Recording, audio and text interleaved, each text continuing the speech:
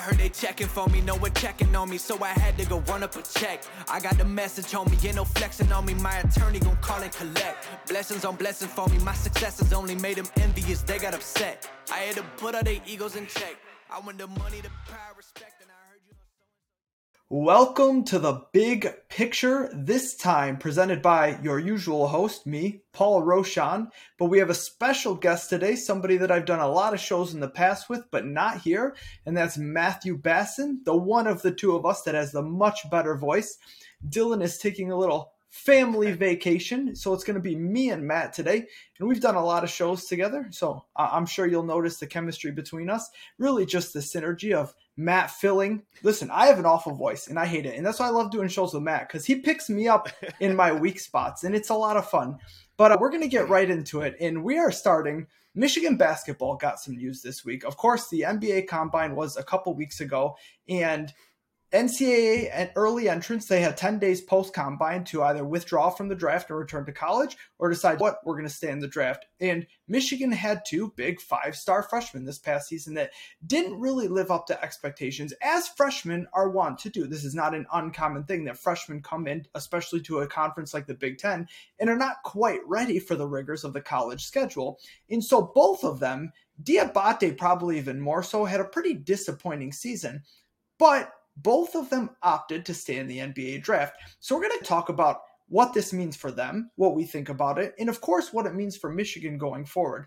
But I want to talk about the decision a little bit. And one thing that you hear thrown out so much is that, oh, they're not ready for the NBA. And I, honest to God, when people say that to me, I don't want to talk to them anymore. If I see it on a message board, I want to leave, or I want to have them punished, banned, stop talking to me. The NBA draft is not about being NBA ready. Okay, if players only went when they were NBA ready, the draft would be exceptionally small, right? And the draft would not be so difficult for these teams. The NBA draft, and really all drafts, but the NBA is the one that we're talking about right now, it is built on projections. Can you sell the fact that you can develop into at least an NBA role player or even a star? What is your ceiling? What do your projections look like? Now, in Diabate's case, this is going to be based on measurables, right? He's an elite athlete with elite size. So do teams think that that's a nice moldable piece of clay? In Houston's instance, he could be an elite shooter. He has really good size at the position he plays. So we're talking about developable traits. You look at Jordan Poole in the NBA Finals right now. What was the knock on him coming out of college? He wasn't close to NBA ready. His shot selection was horrible. He wasn't mature enough. He spent some time in the G League, and now teams are talking about, talking heads are talking, could this guy get a max contract? Is $20 million a year the floor for his next contract? So when we talk about these decisions, what we are not going to do is talk about whether they're NBA ready, because it doesn't matter at all. But that still doesn't mean that they made a good decision. Matt, I want to get you, the guest of the show, I want you to open up and tell me, one, were you surprised by these decisions at all? Did you really expect both of them to opt to forgo their college eligibility? And whether you were or were not, what did you think of the moves themselves? So I'm older. So the college game was very different when I was in my teens and then 20s, where unless you were a lottery, flat out, you are a top 10 pick. If your team didn't get to where you thought you should have been, you came back because you felt like you had unfinished business. For the most part, this is a blanket statement that I'm making for thousands of players, but it doesn't mean it's true for all of them. But for the most part, with the names that were going in the draft, unless they were lotteries, they came back because they didn't finish and accomplish what they came to accomplish. In Michigan's situation, you had a really up and down year. You won, you lost, you won, you lost, you won, you lost. You couldn't string together a bunch of wins until the NCAA tournament. And then you were one of the few Big Ten teams still standing at the Sweet 16. So I thought, based off of that everyone was going to come back. Maybe Hunter Dickinson would leave. Turns out he's the only one staying. But I thought everyone who could come back was going to come back because it looked like you figured it out finally. And I, wanted to see them come back and do this again. So when this decision was made, I wasn't stunned when I saw what Diabate did in the combine, where his second scrimmage, he puts up a double. And so he impressed a lot of the NBA execs that were there and really helped his stock. And then when Houston, you start hearing the rumblings of this dude's been promised a somewhere in the 20s pick, which means he's not falling to the second round now, and the contract's going to be higher because he's still in the first round. Then I nodded my head to that one, like, okay, if he's really been promised that and he believes that from everything he's hearing, then I guess it makes sense. As far as developing what part of their games they still need to, look, no one can shoot that when they're coming right out of college. It's very rare you got a guy who's NBA ready when it comes to shooting. So obviously they're both going to need, time to work on their shooting. Are you going to get better coaching in the NBA versus, and if you are not in the NBA, are you going to get better coaching in the G League versus college? And that's where you have to you have to do your pros and cons to weigh that out for yourself. They both feel like no matter what, they're going to have a better situation going pro right now than staying in Michigan, which is great for them if it pans out. Not so great for Michigan, who have no one coming back from their starting five except for Hunter now. And that's the promise. That's one thing that got thrown out a lot. And I can just about guarantee, I know it was the big thing when he said, I'm not going to do the combine. I'm declining my combine invite. And people are like, oh, he must have a promise that he's going to go early. I don't buy that. And people I've spoken to do not buy that and have not heard anything of the sort. People around him, people around the program. And the reason it doesn't make a lot of sense is it's so early in the process. And especially when you're talking about teams that pick in the 20s, we're talking late first round, because he's not Caleb Houston's not a projected lottery pick, of course. So when we're talking about teams picking there, to make a promise to someone who they have not even had we're talking pre-team workouts, no combine, no team workouts, no private workouts, nothing like that. And to say, you know what, I don't care who's on the board, we're going to take you. That just doesn't really happen that much. And this is something that fans talk about a lot. It gets tossed around in the media a little bit, but it's something that's very rare, especially for a player like Houston. Yeah, it would be easy for a team picking in the 20s to tell Paolo Banchero, hey, if you're there at 22, we're going to take you. I promise we're going to take you. Because he's not going to be there, of course. He's going in the top 3 of the NBA draft. It's not going to happen. You're not telling a guy, especially this early in the process, like Caleb Houston, that you're going to pick him there. Skipping the combine was a calculated and good decision by his handlers, because Caleb Houston does not have good athleticism. He's not going to have a good vert. He's not going to be fast. He's not going to kill the drills. He is coming in and hoping to be an elite shooter at the next level. That's his calling card. He wants to be a Klay Thompson. That's what he is going to the NBA to try to emulate, is Klay Thompson. The combine is not going to help his stock. It can only hurt his stock. Where he can help himself is go do the individual drills, the team workouts, show them your shooting stuff, show off your strengths, showcase your strengths. People have said that, and really for both players, clearly, of course, now in hindsight, but even before the season started, both of these players were coming here with the idea to play a year and then go pro. The only reason this ever was a question is because both of them had, as I said at the beginning of the show, somewhat disappointing seasons as far as their expectations, but they're freshmen and they're young, okay? So they're not always going to take right away. It's why veteran teams win in the NCAA tournament more than freshman-led and star teams, because you need to develop to play at this level. So you knew there were going to be hiccups. And I know people I had spoken to before the season, we're talking preseason, they said that the coaching staff, when they got these players in, before we start actually playing games, when they're going through practices, they didn't view anybody on the team as a one-and-done player. They didn't think anybody in this class was going to be NBA ready after a season. Talent-wise, game ready. That didn't mean that they weren't going to go pro. And as we've seen lately, the trend is go pro as soon as you're able to. And there's many reasons you would do this. People, especially fans, they always look at this from just a playing basketball perspective. But you have to understand, and especially in the case of, these are not kids that grew up in America. Moussa Diabate, he came from overseas. Caleb Houston, he came from Canada. So they're not ingrained here. I mean, it's in technically culture. America. It's Northern America. Yeah, he played at it is North America. Did Caleb Houston play at Montverde or IMG? You play for IMG or yeah. No, I think it was Montverde. It might have been Montverde. It was one of the powerhouse basketball programs in the country. But he was from Canada, and he actually had to kind of reclassify, although he was of age of a normal high school. He's from Ontario. Like America senior. It's basically Detroit. But They can't make NIL money because they came here, they're from overseas, they're on a visa. The NIL thing's hard. It's more difficult. We've talked about this on previous shows. They are not necessarily coming here for the education, of course. Their plan is to be one and done.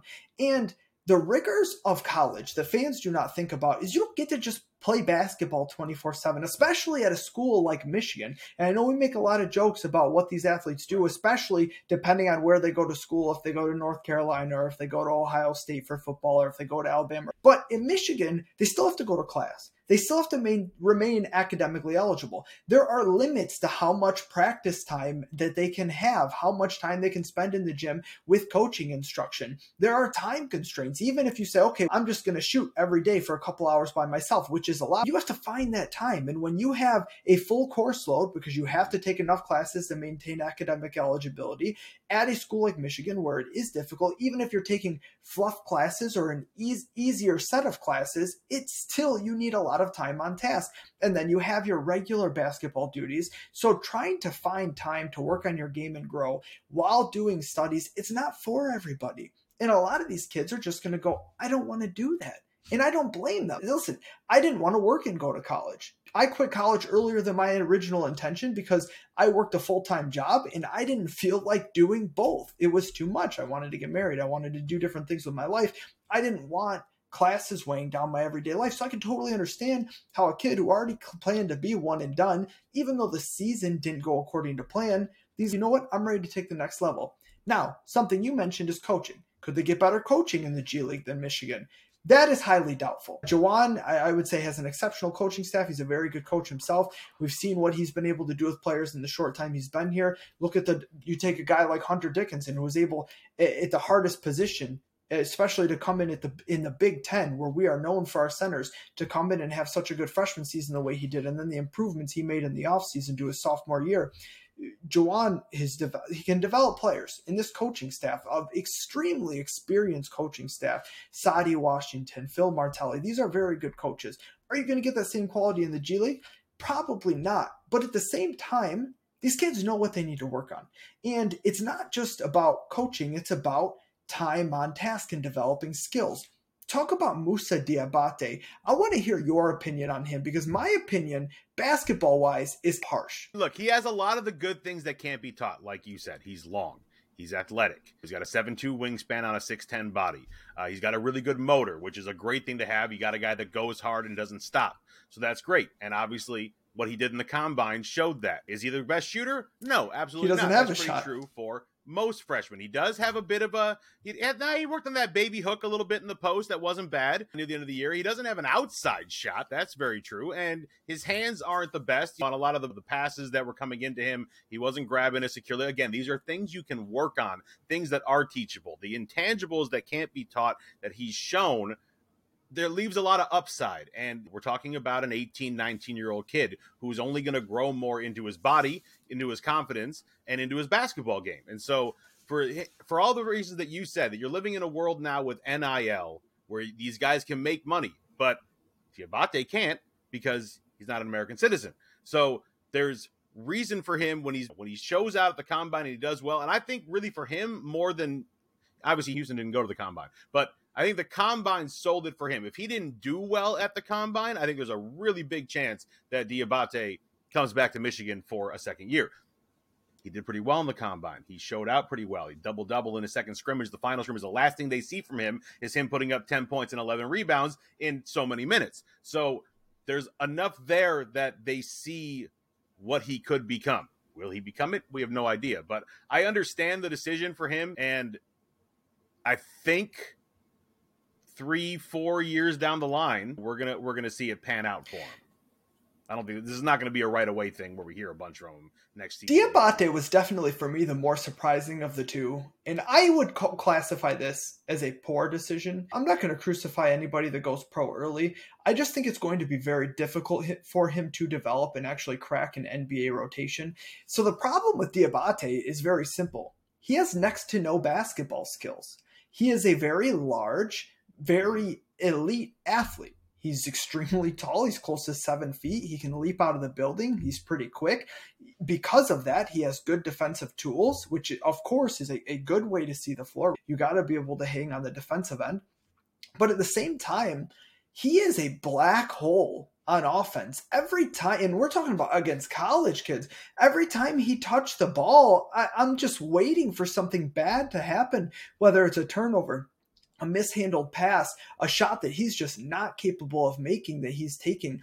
Even at the rim, someone that you'd think that has the size and athleticism that he has, that he would just be able to punish people at the rim. And listen, he's got to grow into his body a little bit. He's very young, he's very tall, he's got that that Chet Holmgren body. He's got to grow into it, but he doesn't have any of the skills Chet Holmgren has, and that's the problem. He lacks fundamental basketball skills across the board, whether it's shooting, whether it's touch around the rim, whether it's basketball IQ, whether it's working within the offense and getting open looks and getting there. As you mentioned, his hands are not the best.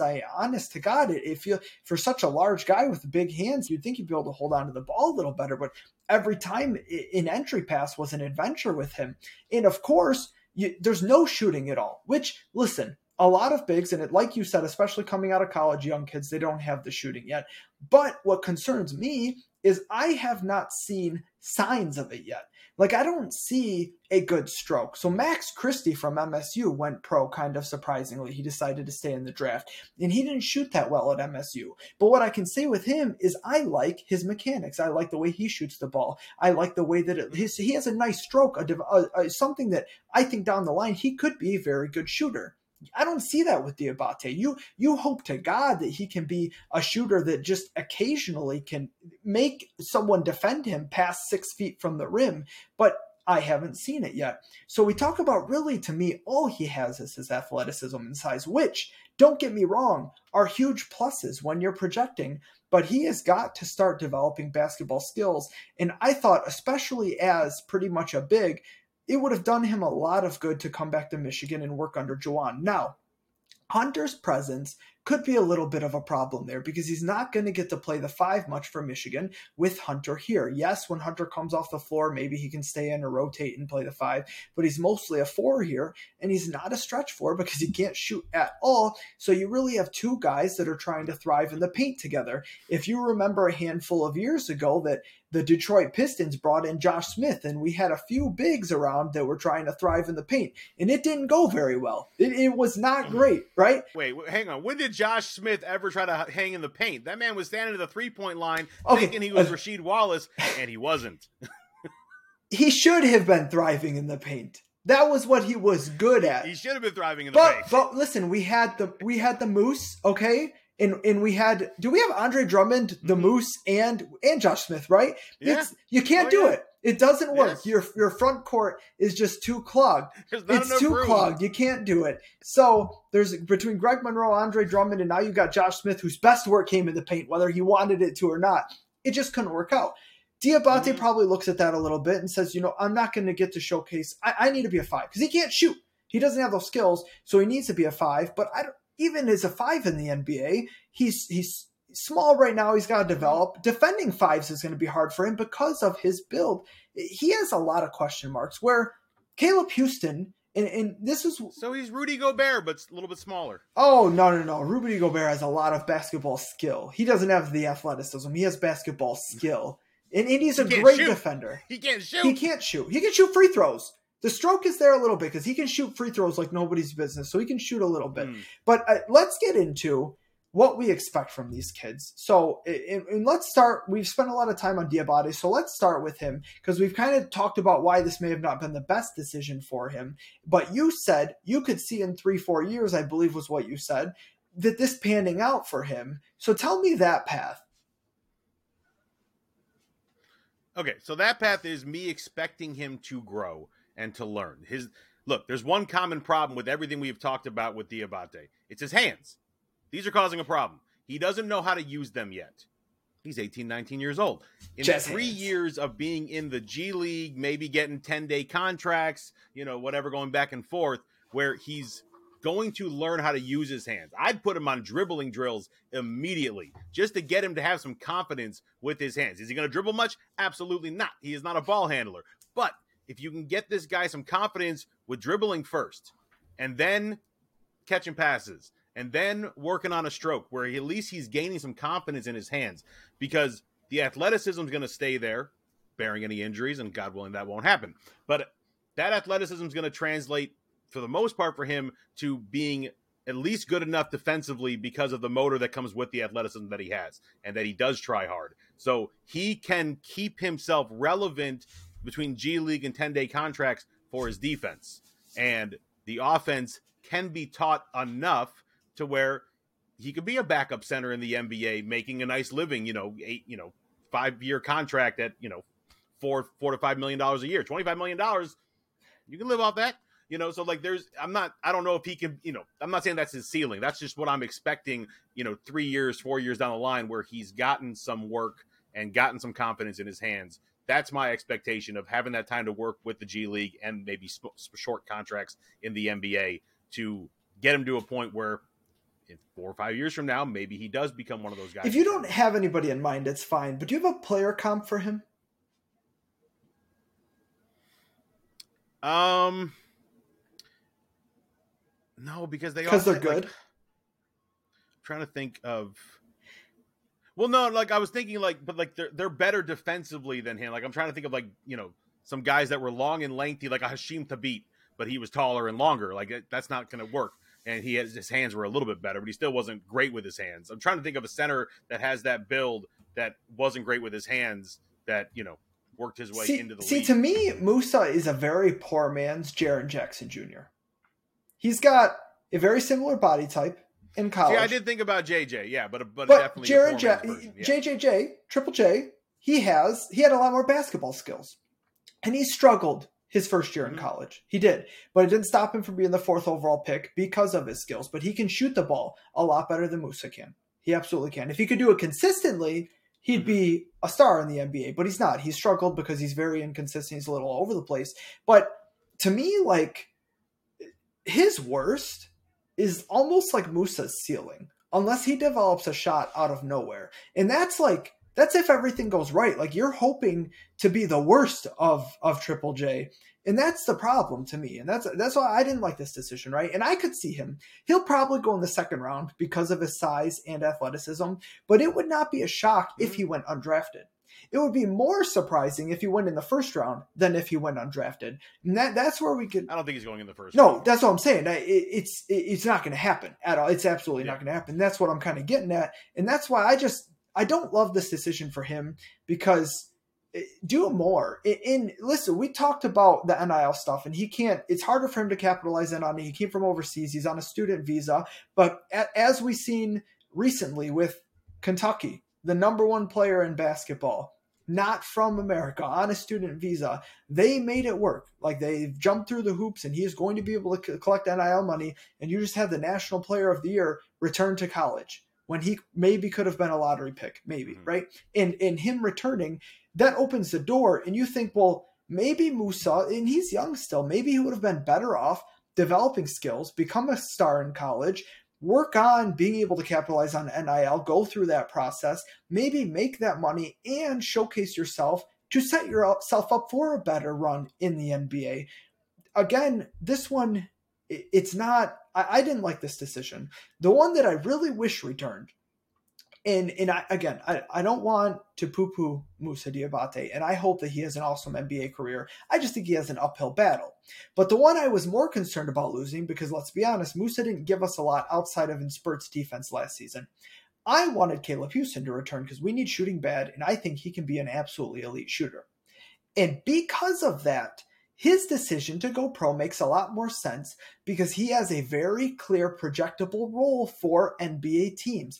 He is the kind of player that can go at the end of the first round, from the 20s to 30, of course, at the end of the first round, or sometime in the second. Like, he's going to get drafted. There's no doubt about that. Caleb Houston's not going undrafted, and he has a shot to go at the end of the first round. Why? Because he is a really solid three-point shooter, and he struggled at times last year, as almost all college freshmen are going to. But if you look at his mechanics, his strokes, his release, they're elite. He was a shooter in high school, he was a shooter on the AAU circuit, and he was a shooter at Michigan. Now, you look at the splits, the home and road splits. On the road, I don't know if you have it in front of you, on the road he shot like 20-some%. And then at home at Chrysler, he shot well over 40% from three. those are big disparities. Is it comfort? Is it pressure? Is it unfamiliar sight lines? What it goes into that? I look at the 40-some% number, and you look at how many Michigan played, 25 games at home last year, somewhere around there. That's a large sample size. And he improved from beginning to end of the season. He got better and better as the season went on. He's somebody that you can immediately in the NBA, you can say this guy's going to be a 3-and-D guy eventually. Now, there are knocks on him. He doesn't have elite athleticism. He doesn't jump out of the building, but he can put the ball in the deck a little bit. He has some basketball skills, things that Moussa Diabate lacks. And shooting, especially in the modern NBA, is so coveted. It's going to get him drafted where Moussa does not have those same problems. And I mentioned Klay Thompson earlier, and I am higher on Klay Thompson than pretty much everybody in the universe. I honestly think he's the most underrated two guard of all time. Pre-injury, he's not the same player that he was before the 18 injuries that caused him to miss multiple years of NBA basketball. But pre-injury, you're talking about an elite wing defender. Elite. Can guard 1 through 3 at an elite level, better than most players. But also, if he didn't play with Steph Curry and wasn't so overshadowed by the greatest shooter ever, he would be called one of the greatest shooters ever, because he is. Klay Thompson's shooting is omega elite. Now, he doesn't put the ball on the deck. He doesn't take dribbles, right? He doesn't. It's not his thing. He doesn't get to the rack a lot, although he has a little bit. He still dunks sometimes, right? He gets a layup every once in a while. Just, it's rare. Mm-hmm. But he is an elite shooter that is an elite defender really through effort, because Klay Thompson's never been an omega elite athlete. He's a good athlete, solid before the Achilles injury, which we've talked about on the show many times, how debilitating that can be. But that's what Caleb Houston is trying to become. He's trying to become the next Klay Thompson. He's not going to be Klay Thompson. So few people can be Klay Thompson. But a team is drafting him as a poor man's Klay Thompson, hoping you can develop into half the player Klay Thompson is. And that's a very projectable role. And because of that, you feel like, okay, we have something to work with. It picked 25 when you're sitting there and you're like, who could be the biggest star? Who could be the biggest difference maker on our team? Tail end of the first, this isn't a lottery pick we're talking about. These are the kind of guys you look at. If you can get a 40% three-point shooter at the tail end of the first round, that's a massive win. And that's what you hope he is in a couple years. Mm-hmm. No, I mean, absolutely. And whether it's true or not, the things that I heard about him not going to the combine and everything you said makes a ton of sense. When he's not athletic, he doesn't have those things to show off. The only thing he really can show off is how good of a shooter he is. And if he's not having a good shooting day, all you're doing is hurting yourself. So I understand everything you said. But if it is true that he has talked to NBA teams and he's heard enough to say that I'm going to be taken somewhere in the 20s, it sent me on a mission to see who would want his services or who needs his services right now. So I have picks 20 through 30 in front of me. San Antonio's on here a couple times. They got Keldon Johnson, same build, a small forward, 17 points per game. They're pretty happy with him. Devin Vassell, same build, 12 points per game. That could be improved upon. Dougie McBuckets, a little bit of a thicker version, but same kind of idea, but only 11 points per game. So there's a spot there that's kind of needed for San Antonio, who's trying to build back from where they were. I look at someone like Denver. They got Aaron Gordon. I think they're pretty set there as well, followed up with Will Barton. And then Memphis, you're looking at Zaire Williams, Brandon Clark, Dylan Brooks. They look like they're kind of set. At 23, you got Philadelphia. Now you have Tobias Harris, and he's really good at 17 points per game. Who's his backup? Nobody. Danny Green, who's I can't believe is still in the NBA. So Philadelphia is a prime spot to take someone like a Caleb Houston. Milwaukee, you have Chris Middleton. Who else at that small forward wing position do you really have? They don't. So Milwaukee, which would be amazing for Houston because he'd be right in the thick of things for maybe winning an NBA championship as a rookie. And then after San Antonio again at 25, you've got Dallas. We just saw all of Dallas's issues on display here in the Western Conference Finals. They have Dorian Finney-Smith, streaky shooter, good at home, not so much on the road, and they got Reggie Bullock. So there might be a spot there for him to come in and show his offense as well. And then Miami, you got Jimmy Butler. Max Strus kind of came in late. I don't know if that's enough to keep him. Caleb Martin, 9 points per game, not really someone that they're thriving on as well. And at the very, very end of the first round, you got Oklahoma City with the trade from Phoenix. So Oklahoma City with their third pick in the first round. Look, Oklahoma City needs everybody, all right? Their team is just terrible. So there's there are plenty of opportunities for the rumor to be true of him being told he's going to be taken in the 20s, because there are 4 or 5 legitimate teams that have the needs of his services, even though he's not ready for that spot yet. But his ability to get there as far as a 3-and-D guy, and he's shown enough as a shooter that there should be some real interest between the teams. That in Oklahoma City is one that's been brought up a lot. He's been mocked there. The Spurs, I've seen him mocked to the Spurs. I mean, there are mocks that have him going in the first round, which would not be a big surprise. What is a little bit of a surprise is a few weeks ago, Michigan looked like they may be returning a title contending team. There were a lot of thoughts out there that both Musa and Houston could return. And then people thought we were going to get Terrence Shannon Jr. as a transfer. And obviously that debacle happened that we've talked about on the show. And a lot of things have kind of fallen apart. And now you didn't get Terrence Shannon. He had to go to Illinois because of credit issues, because he kind of got dinked around by his coach in his program, really, in Houston. And then you lost Houston, you lost Musa Diabate. You don't return much shooting at all, as you alluded to. You lose basically the whole starting 5 outside of Hunter. They're just not returning a lot of starting players. You lost Frankie Collins to the portal, who you thought might be your starting point guard next year. But really, and listen, I don't want to talk bad on anybody, but it's out there. Genuinely being basically afraid of competition, that he did not want to have to compete for the starting point guard role. And we brought in a combo guard from the Ivy League, and he didn't like that. And that's like, come on, man, really? But so he ends up bolting. And now you look at a Michigan team that has some experience, that returns one of the best players in college basketball. Hunter Dickinson's awesome. Coming into his 3rd season, you have huge expectations for him. You expect him to be talked about for player of the year, not win player of the year, but be in that conversation, be in like a top 10 player in all of college basketball. That's your expectations for him, very high. You have plenty of talent behind him. You had a really good recruiting class last year, and the only people you lost were the ones that we just talked about for a half hour. And then you have a good recruiting class coming in. You expect guys to take steps, the Kobe Buffkins of the world. Like I said, we got a transfer from the Ivy League, a nice little combo guards, a decent 3-point shooter. That's something Michigan lacks a ton, though, is shooting.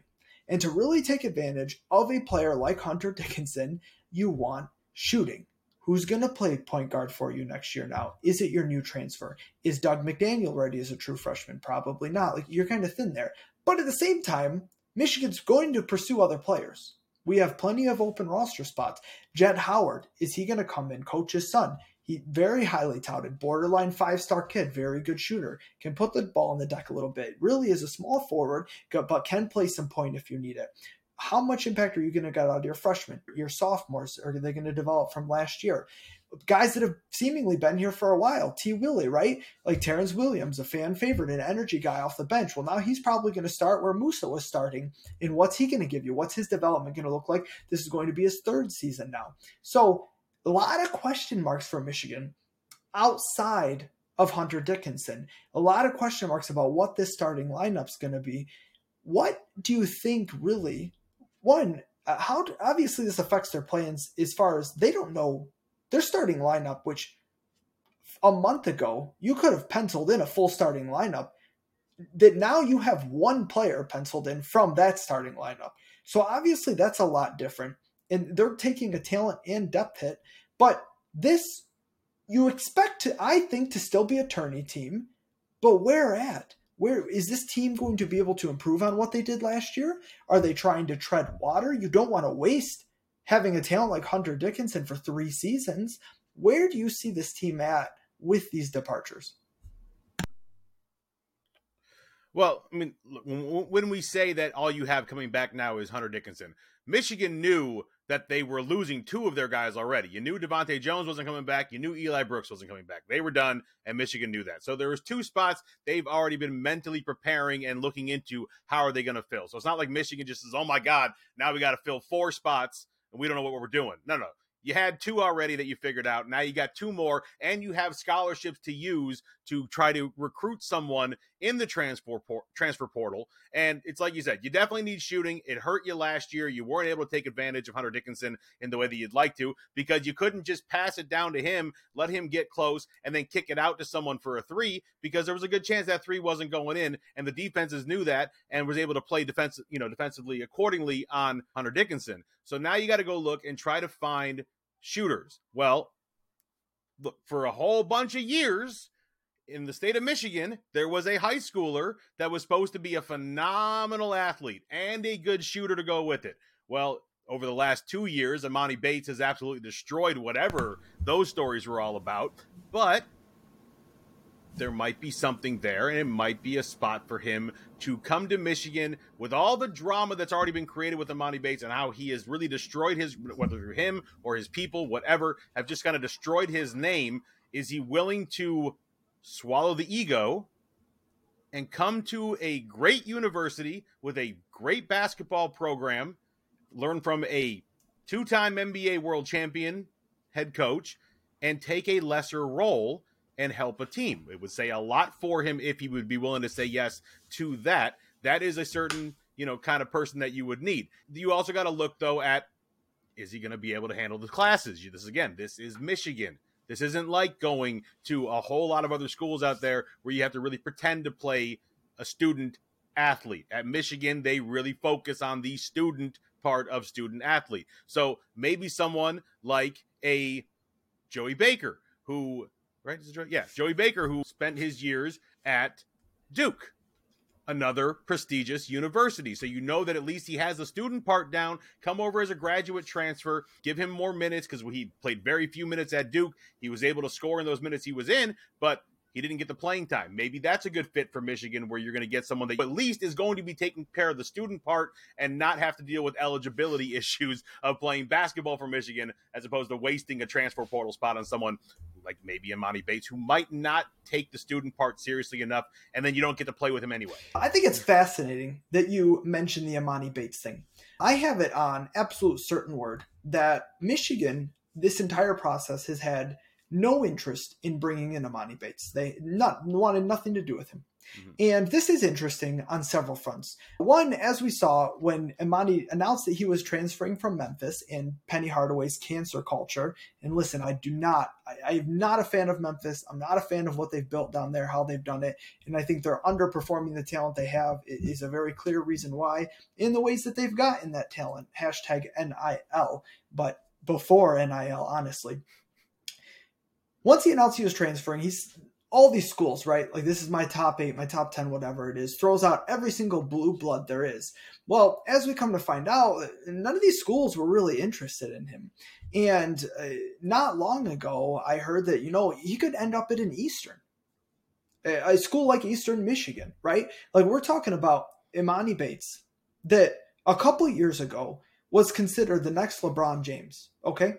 This is a kid that was not just, listen, a few years ago, he was the number 1 recruit in the entire country, including all classes, the classes that were older than him, the classes that were younger than him. He was like a surefire superstar. People thought this kid's probably not even going to go to college. He might go overseas. He might sit out. He might do the G League thing, whatever. He's probably not even going to go to college. If he goes to college, everyone's swooning over him. Every blue blood is recruiting him. He ends up committing to Michigan State and Tom Izzo's storied program. Obviously, the decommitment followed, and he ended up at Memphis with Penny Hardaway, as we discussed. But this is a kid that was on top of the basketball world. The problem is the way that he's been handled, and it's hard. And Michigan State fans especially, they do not like Emoni Bates. But I would like to just a little perspective here for a moment that Emoni Bates is a kid. And I know that he's 18, I think he's 18 now, because he reclassified. He ended up going to college early when he should have been a senior in high school from Bates Prep Academy, which his family, of course, founded and threw together. He ended up reclassifying to come to college early. So all these struggles that he's had, everything he's adult, not even an adult yet. We're talking about he should still be a senior in high school. And this is a kid who for so many years now has been handled with a very clear goal by his family of get him to the NBA, make as much money as soon as possible. And that it has been transparent to anyone around them. This is the goal. This is what we're doing. And we are talking about handlers and a family and people around him that are so hyper involved that these people are going to practices, college practices. They're complaining to the coaches, like, why aren't you doing this? Why aren't you doing that? I mean, can you imagine for a second someone sitting at every practice with Tom Izzo, and then after practice, the parents are grumbling to Tom Izzo about what you did and did not do with my son? Can you even fathom that possibility? Because this is what was going on in Memphis. And so these are the level of people that we're dealing with. And when you are, Emoni Bates was very famous, very young. Is a 14, 15-year-old kid. He was considered the best basketball, high school player in America. And he got that LeBron status, right? Cover of Sports Illustrated, the next chosen one, all this stuff that comes with it. And you're still a kid, right? You still do what mom and dad tell you to do. You lean on the adults in your life for guidance. When the adults in your life are making mistakes, are not doing things that are necessarily in your best interest, and are trying to have such an iron hold control of what goes on, instead of passing you off to coaches who this is their job, it's going to be difficult. It is going, and listen, his game has stagnated. His game has not grown much since he was 15 years old. It's absolutely stagnated. And that's the biggest problem. He really was that good at 15. The problem is he's not much better now. And now he's playing against 18, 19, 20, 21, 22-year-olds, right? Guys that have a lot of experience, have a lot of want to. How do you handle that mentally? How do you grow your skills in that environment? How do you do that under the thumb of your handlers who are involved in every decision in your life? And then you throw in kind of a wrench in the situation. Emoni Bates' dad and Juwan Howard are friends. I would call them friends. They are certainly very familiar with each other.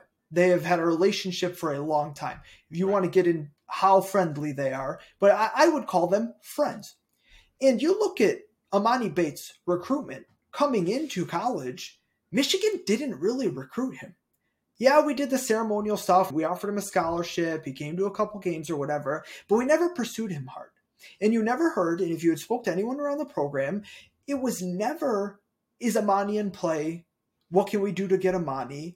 Juwan Howard wasn't really interested in Emoni Bates out of high school. So if you look at in your backyard, we're talking Ypsilanti is 5 minutes east of Ann Arbor, okay? It's in your backyard. You know the family. You've known the family for a long time. This kid is considered one of the greatest prospects of a generation. And you're not recruiting him that hard? There's reasons, right? And I think the reasons are clear. Juwan Howard is cut from a similar cloth to Izzo in the regard of, you're not going to have some kid's family calling the shots. If you're coming to play for me, Juwan Howard, if you're coming to play for me, Tom Izzo, this is what we're doing and how we're doing it. It's clear why they parted ways, why he didn't end up at Michigan State. And I respect Izzo for that. I absolutely do. But is that going to change? Because now all of your NBA hopes and dreams, he would be undrafted if he went to the NBA right now. He doesn't have it. No one's taking him right now. Right. No, his pro dream right now is Europe. So is there enough of a course correction where his family and the people around him say, okay, we got to do things a little differently. We have to swallow our pride. We have to take a step back, and we have to do whatever it's going to take. Because if not, he's going to go play for a school like Eastern or a school like Oakland University. And is that going to get him the best shot at the next level? Probably not. But I can tell you Juwan Howard is not going to take him as is. Juwan Howard is not going to deal with what Penny Hardaway dealt with at Memphis. And listen, Penny was done with it. To Penny's credit, who I don't like very much, he was over it. He didn't want nothing to do with it after a while. He was done. He's like, I'm not doing this anymore. You're not going to be able to come and sit at Michigan's practices, mom and dad. It's not going to happen. Emoni Bates wants to go to Michigan. He wants to go to the biggest school that is going to have him and can actually develop him. But those schools that were clamoring on his doors a year or 2 years ago, they're not there anymore. The Dukes of the world don't want you anymore. So you either have to change a lot, swallow your pride, and go accept, as you said, a lesser role at a school like Michigan, a role where you're not even guaranteed a starting job. You have to come in, put your head down, and grind. Become part of the team, become part of the culture, forget all the outside distractions, and just work on your craft and get better and be part of a team. And if you're not willing to do that, you're going to end up at Eastern. And God bless you, and I hope the best for you. But those are your options right now. And I don't know which way this is going to go. Because right now, there have been no indications that Michigan has changed their stance. But there is a need. And with pending departures, listen, I can tell you right now, Emoni's family has had several discussions with Juwan himself. Like, the discussions have been had. Juwan didn't say, hey, come on, you can come play for me. Is that going to change? There have been rumblings, but I have heard nothing concrete from anybody, especially regarding Michigan's interest. We know Emoni would like to come to Michigan. He might not have said that himself, but we know this to be true. But the other side, it takes two to tango. And is Juwan going to look at it and be like, you know what? I would like to help this kid. Can we work something out? We do have a need now. We have several open spots. We need shooting. Emoni can shoot the ball. He shot 35% at Memphis last year on horrible shot selection and in not a great situation. So could it work out? It could. And listen, at this point, I'm for it, right? Because, one, we don't have a lot to lose anymore. We don't. And it would be funny. The storylines would be great. When he goes to East Lansing, he will be booed more than anybody's ever been booed in college basketball. It will be Christian Laettner levels of hate. Okay. I know few sports figures hated as much by Michigan State fans. And if he goes to Michigan to top it off and then comes to East Lansing to play a game, oh my goodness. It's like him and Mike Hart. Probably like right here, like we should bring them both in. Like y'all should, if he goes to Michigan, y'all should just bring Mike Hart as well for that road game at East Lansing, just to get it all over with in one shot. You have Emoni out there, you got Mike Hart, they both waving, and just let all the boos rain down from the I-zone. No, it would be an absolute blast. And listen, if Michigan gets even a contributing bench player out of it, that's a win for them. That is a win for Michigan because you need depth. You need someone that can come in and shoot the rock a little bit. But again, is Emoni going to be willing to come in and take that role? Are his parents and his handlers going to be willing to step back and do what is necessary for him to go to a school coached by somebody like Juwan Howard? And that's, at the end of the day, that's it. I find this whole thing fascinating. At the beginning of the offseason, I also wanted nothing to do with him because I'm looking at, listen, if we return all these guys and we bring another guy or two in, this is a contending team. Like, I'm not upsetting that balance, and we don't need him. We don't have a need for him. I don't want anything to do with him. Plus, he wasn't that good. It's not like his talent, his star is waning. Okay? You're not bringing in necessarily an elite college player. He just might not be that good. We don't know yet. So now things have changed. We lost a bunch of guys. We didn't get some transfers we thought we were going to. We don't look like a team that's a Final Four contender yet. So now you can take a shot and maybe help a family friend. And have great storylines to boot, because I would certainly love to talk about it. If we get Emoni, we'll talk about it a lot more on the show. But as of right now, there's been no indication that that's going to happen or is in the works. I will update you guys if I hear anything, but you'll probably hear it first because it's going to be all over the internet. I mean, listen, do you remember a few weeks ago, Emoni was pictured, I think, at an AAU tournament with Juwan Howard was there to watch. Emoni came, he got his picture with him, whatever. Actually, I think it was more than a few weeks ago. This blew up, like, all over the internet. Everyone's like, oh, Emoni's going to Michigan. Emoni's going to Michigan. This stuff goes crazy. Like, and people just, it's a fit that makes sense on the surface, but there's so much more to it. And do not jump to conclusions. I heard a lot of the same thing with the Louisville stuff. A couple weeks ago, he was headed to Louisville. And I told you guys privately, I said, listen, this is not in the works. Like, this isn't happening. I know that some people put that out there. There's some publications that they like to run stuff without a lot of facts. You know, they hear little snippets and they run stories and they'll get on Twitter and they'll get on Spotify and they'll be like, this is what I heard. And not necessarily have a lot of substance to it. But right now, Emoni's future is completely open, and it is at least fascinating for us here in Michigan. It would be interesting to watch. I have a question for you personally, being a Michigan State fan, but being a level-headed one. You are probably, and maybe it's because you've been so many places and your fandom's a little split up because you went to a different college and you've been all over the country and you kind of have several. I went to Arizona, so It's not like I'm just. You grew up a Michigan State fan, but ended up in Arizona. You've lived in California. You've lived in Boston. You live in the South now. So you've gained a lot of perspective. And of course, you've worked in sports for a long time. So you are among the people we hang out with, probably the most level-headed of all of us. What do you think about... I never got the hate from you for Emoni. Disappointment maybe at the decisions he made, especially when he spurned Izzo. Yeah. But how would you feel if he goes to Michigan, whether he performs well or not? Is this a kid that you're hoping things pan out? Is this a kid whose failures you're laughing at? Like my co-host Dylan, who we will talk about when he comes back, he will be laughing at Emoni's failures if he comes to Michigan. Like he'll be cackling with glee. Right. But you, how do you view? Are you just kind of laissez-faire, like whatever? No, look, I don't wish ill on the kid, literally, because that's what he is. He's a kid. And when you're a kid, you listen to whoever it is that you listen to. Usually it's your parents. Some people it's their grandparents, uncles, whatever. You listen to generally older family members whose care, they're in charge of your care. So you follow the rules, you listen to them. If he's been led astray by them, look, I could say here at 40 years old, well, you got to tell your parents to shut up and that you need to do better and I need to do better. Well, that's easy to say when you're an adult. When you're 18 years old, 17 years old, 16 years old, that's really not easy to say. That's not even something that comes to most people's minds at that age. So I don't wish evil things on him because it didn't work out at Michigan State. And then watching what happened in Memphis, it's how much would you really have given us anyway if that's the way you're playing? If this comes down to an attitude adjustment and a swallowing of the pride of looking at his parents and saying, what you've done, what we've done hasn't worked. And now we're where we are.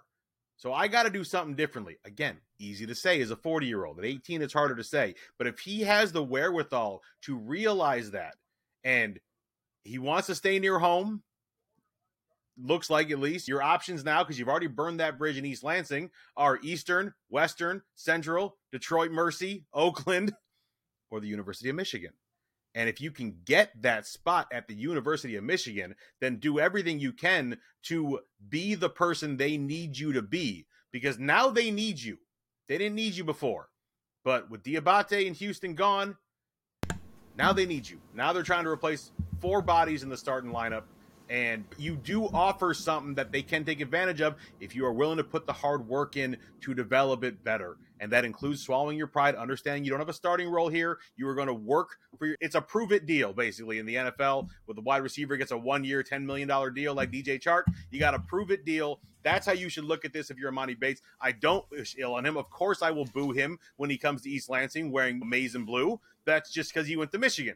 That's just the normal thing for me. I have nothing against him personally, and I would love to see him turn it around because the kid I saw 3 years ago in video was amazing to watch, and I would love to see an adult version of that. He was fun, man. He did it without the major athleticism. He's 6'8", 6'9". He doesn't even dunk that effortlessly. Like, he can dunk, of course, but it's not effortless for him because he doesn't have otherworldly athleticism. But he had so much basketball skill at such a young age that was fun to watch. In projecting going forward, you thought you hope for progress. People said at 15 he was better than LeBron was at 15, which, listen, that might be a little bit of a stretch and recency bias, but it could have been true too because everyone peaks at different ages. Many people say that because LeBron at 15 wasn't known. Yeah, LeBron didn't hit the scene until 16. So Emoni, they got to Emoni at 14. They'd already think LeBron had a growth spurt at 15, 16, and now started filling into a more man's-like body at a 16-year-old. It was ridiculous. But before that, he wasn't as known because he wasn't the LeBron you're picturing now. And it was funny when you said DJ Chark too, because you said the 1-year prove-it deal, and immediately, that was my first thought. I was like, DJ Chark, Emoni Bates can be our DJ Chark. Big fan of both. No, I hope things work out for Emoni wherever he goes, because to me, it's kind of sad. It's really just a sad thing to me, and I hate to see wasted talent, especially for reasons that are as ridiculous as they are. And I would like to see him, whether he can be a difference maker or not, I would like to see him develop to his potential and see what he can do at the next level, even if he never makes it to the NBA. But that is all we have time for today. Matt, thank you so much for joining us. People, you can tell us, should Matt be a permanent replacement of Dylan's? Did he do it? No, I'm just playing. I'm playing. I wouldn't do the show without Dylan. No. That's Dylan's job. No, I got my own shows. But no, Matt did a stand-up job today, and we will see you next week. I do know the Pulse of Michigan fan is pining for Emoni Bates. Average Michigan fan wants Emoni Bates bad, but please temper your expectations. Even if Michigan were interested and he were to come here, he may not be a player. He just may not be. So do not think that you're going to get this superstar, because he is a complete unknown. And that's the end of our show. Man on a mission, I'ma get it. You know I be on the way. Yeah. You know I be on the way.